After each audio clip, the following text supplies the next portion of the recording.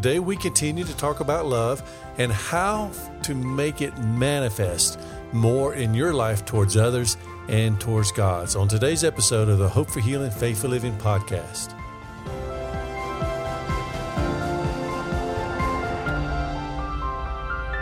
Hello, I'm Tim Dumas, and thank you for joining me for this episode of the Hope for Healing, Faith for Living podcast. Like I said, we're going to continue to talk about love. In our last several episodes, we have talked about love and how God teaches us about love and how God has placed His love within us, but sometimes it's not manifesting. And we're going to talk about that today because the manifestation of the love that God has placed in us can change your life. It can change your relationships. It can save your marriage. It can restore the relationships that you have with your children. Love is powerful, and you have this within you already, but sometimes we need to understand how to help it manifest in our life, how to stir it up. And I want to talk about that. I knew a guy one time that he was just, he wasn't being a very good husband, and he wanted to be, but he learned how to change himself into what God had called him to be.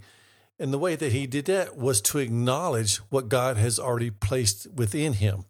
Now, we've talked about this verse before, but I want to share it again. Romans 5, verse 5. And it says, and hope does not put us to shame. Now, hope, again, it's very important to understand what biblical hope is.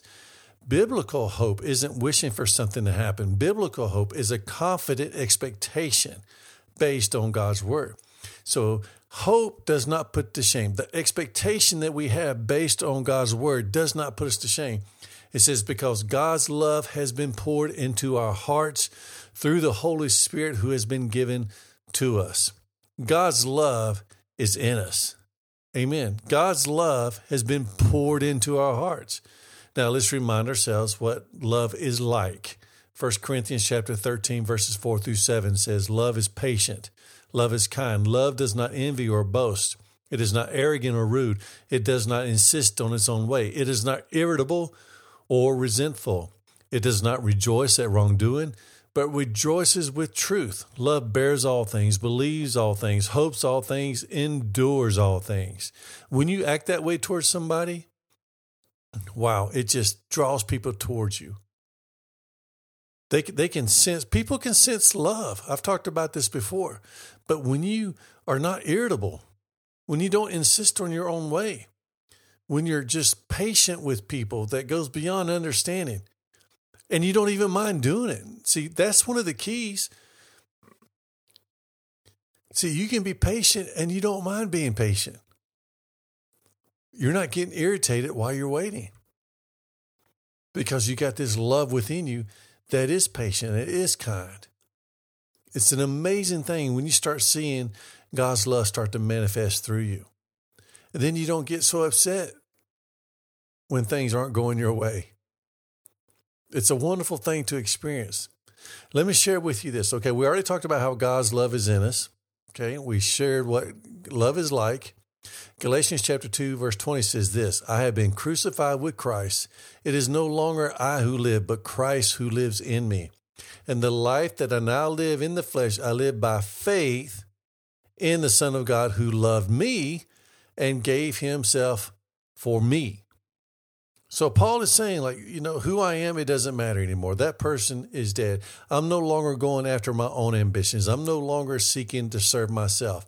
I'm dead, but Christ lives within me. And the life that I now live in this body, in this flesh, I live by faith in the Son of God who loved me and gave himself for me. Okay, so we live by faith. We've talked about faith before.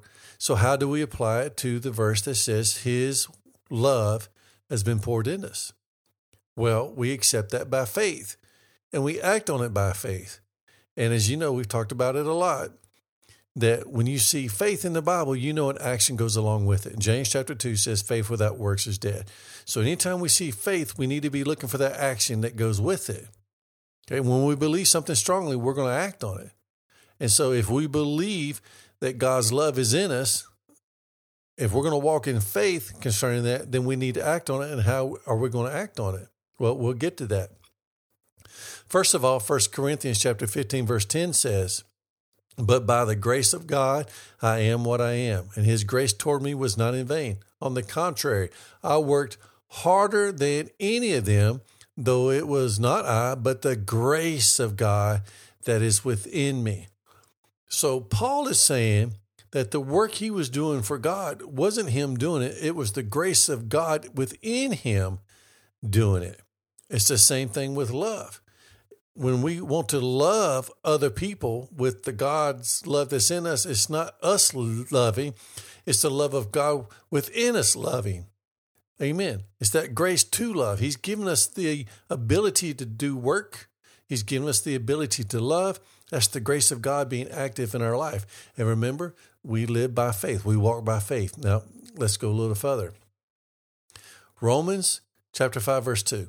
Through him, referring to Jesus, we have also obtained access by faith into this grace in which we stand, and we rejoice in the hope, the confident expectation of the glory of God. God revealing himself through us and in us. So let's summarize a little bit. The love of God has been placed in your heart, and this love is amazing.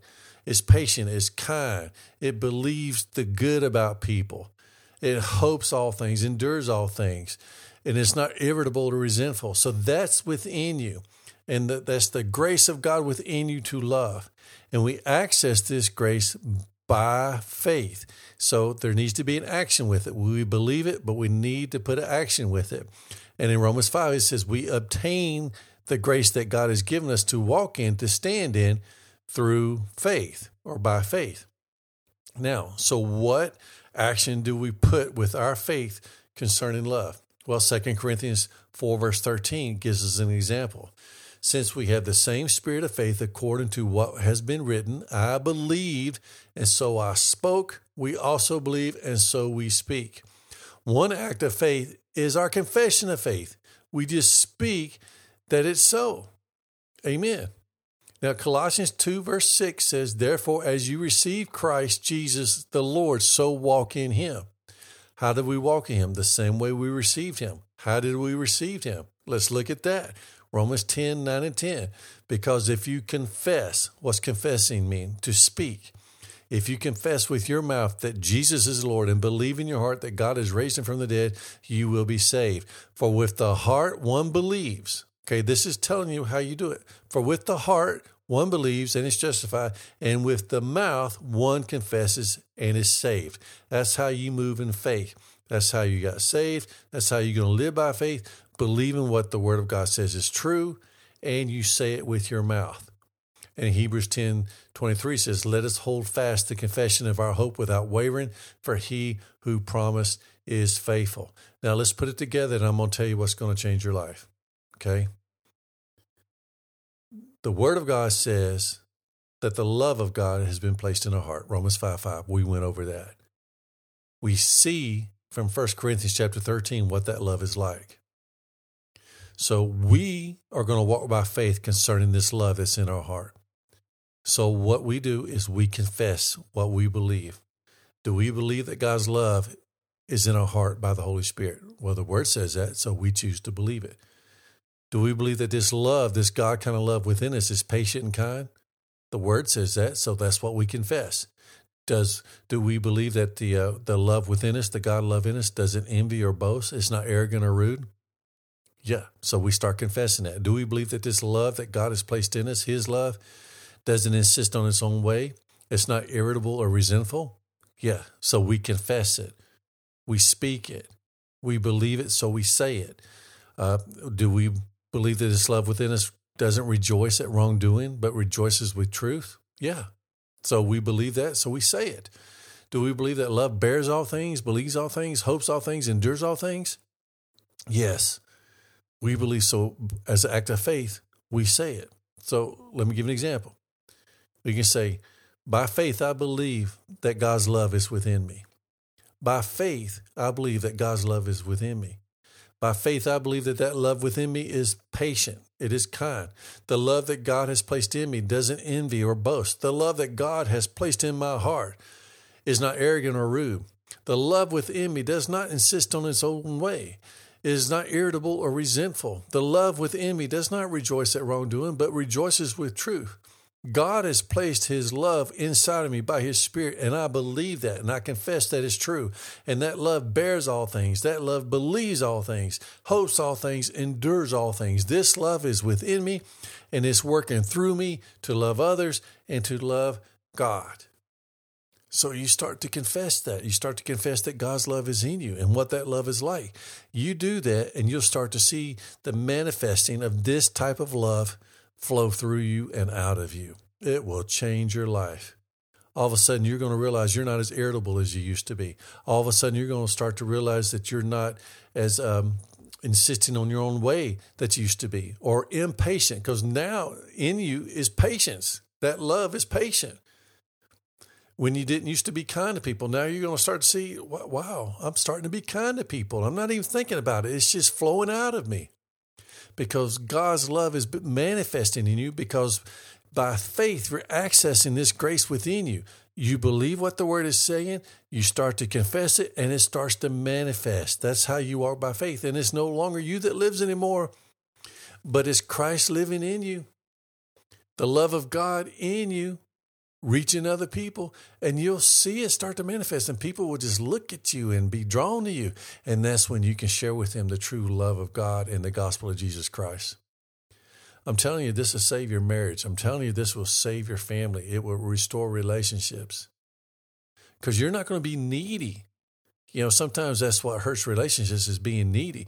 But when your focus is on love of God flowing through you to them, then your focus isn't on you, because you no longer live as Christ will live within you. So you're no longer needy. You no longer get upset when things don't go your way or somebody may let you down. Okay. I mean, there's going to be times you may get some hurt, but it's not going to be like it was before, because you're going to love, and you're going to love with the love of God inside of you, loving people, and you're going to enjoy it. And the people around you are going to enjoy it too. Love. Remember, we talked about faith works by love. You want to be strong in faith, you got to be strong in love. And God teaches us how to love, and he teaches us that he has already given us the love that we need to love others. We serve a good God.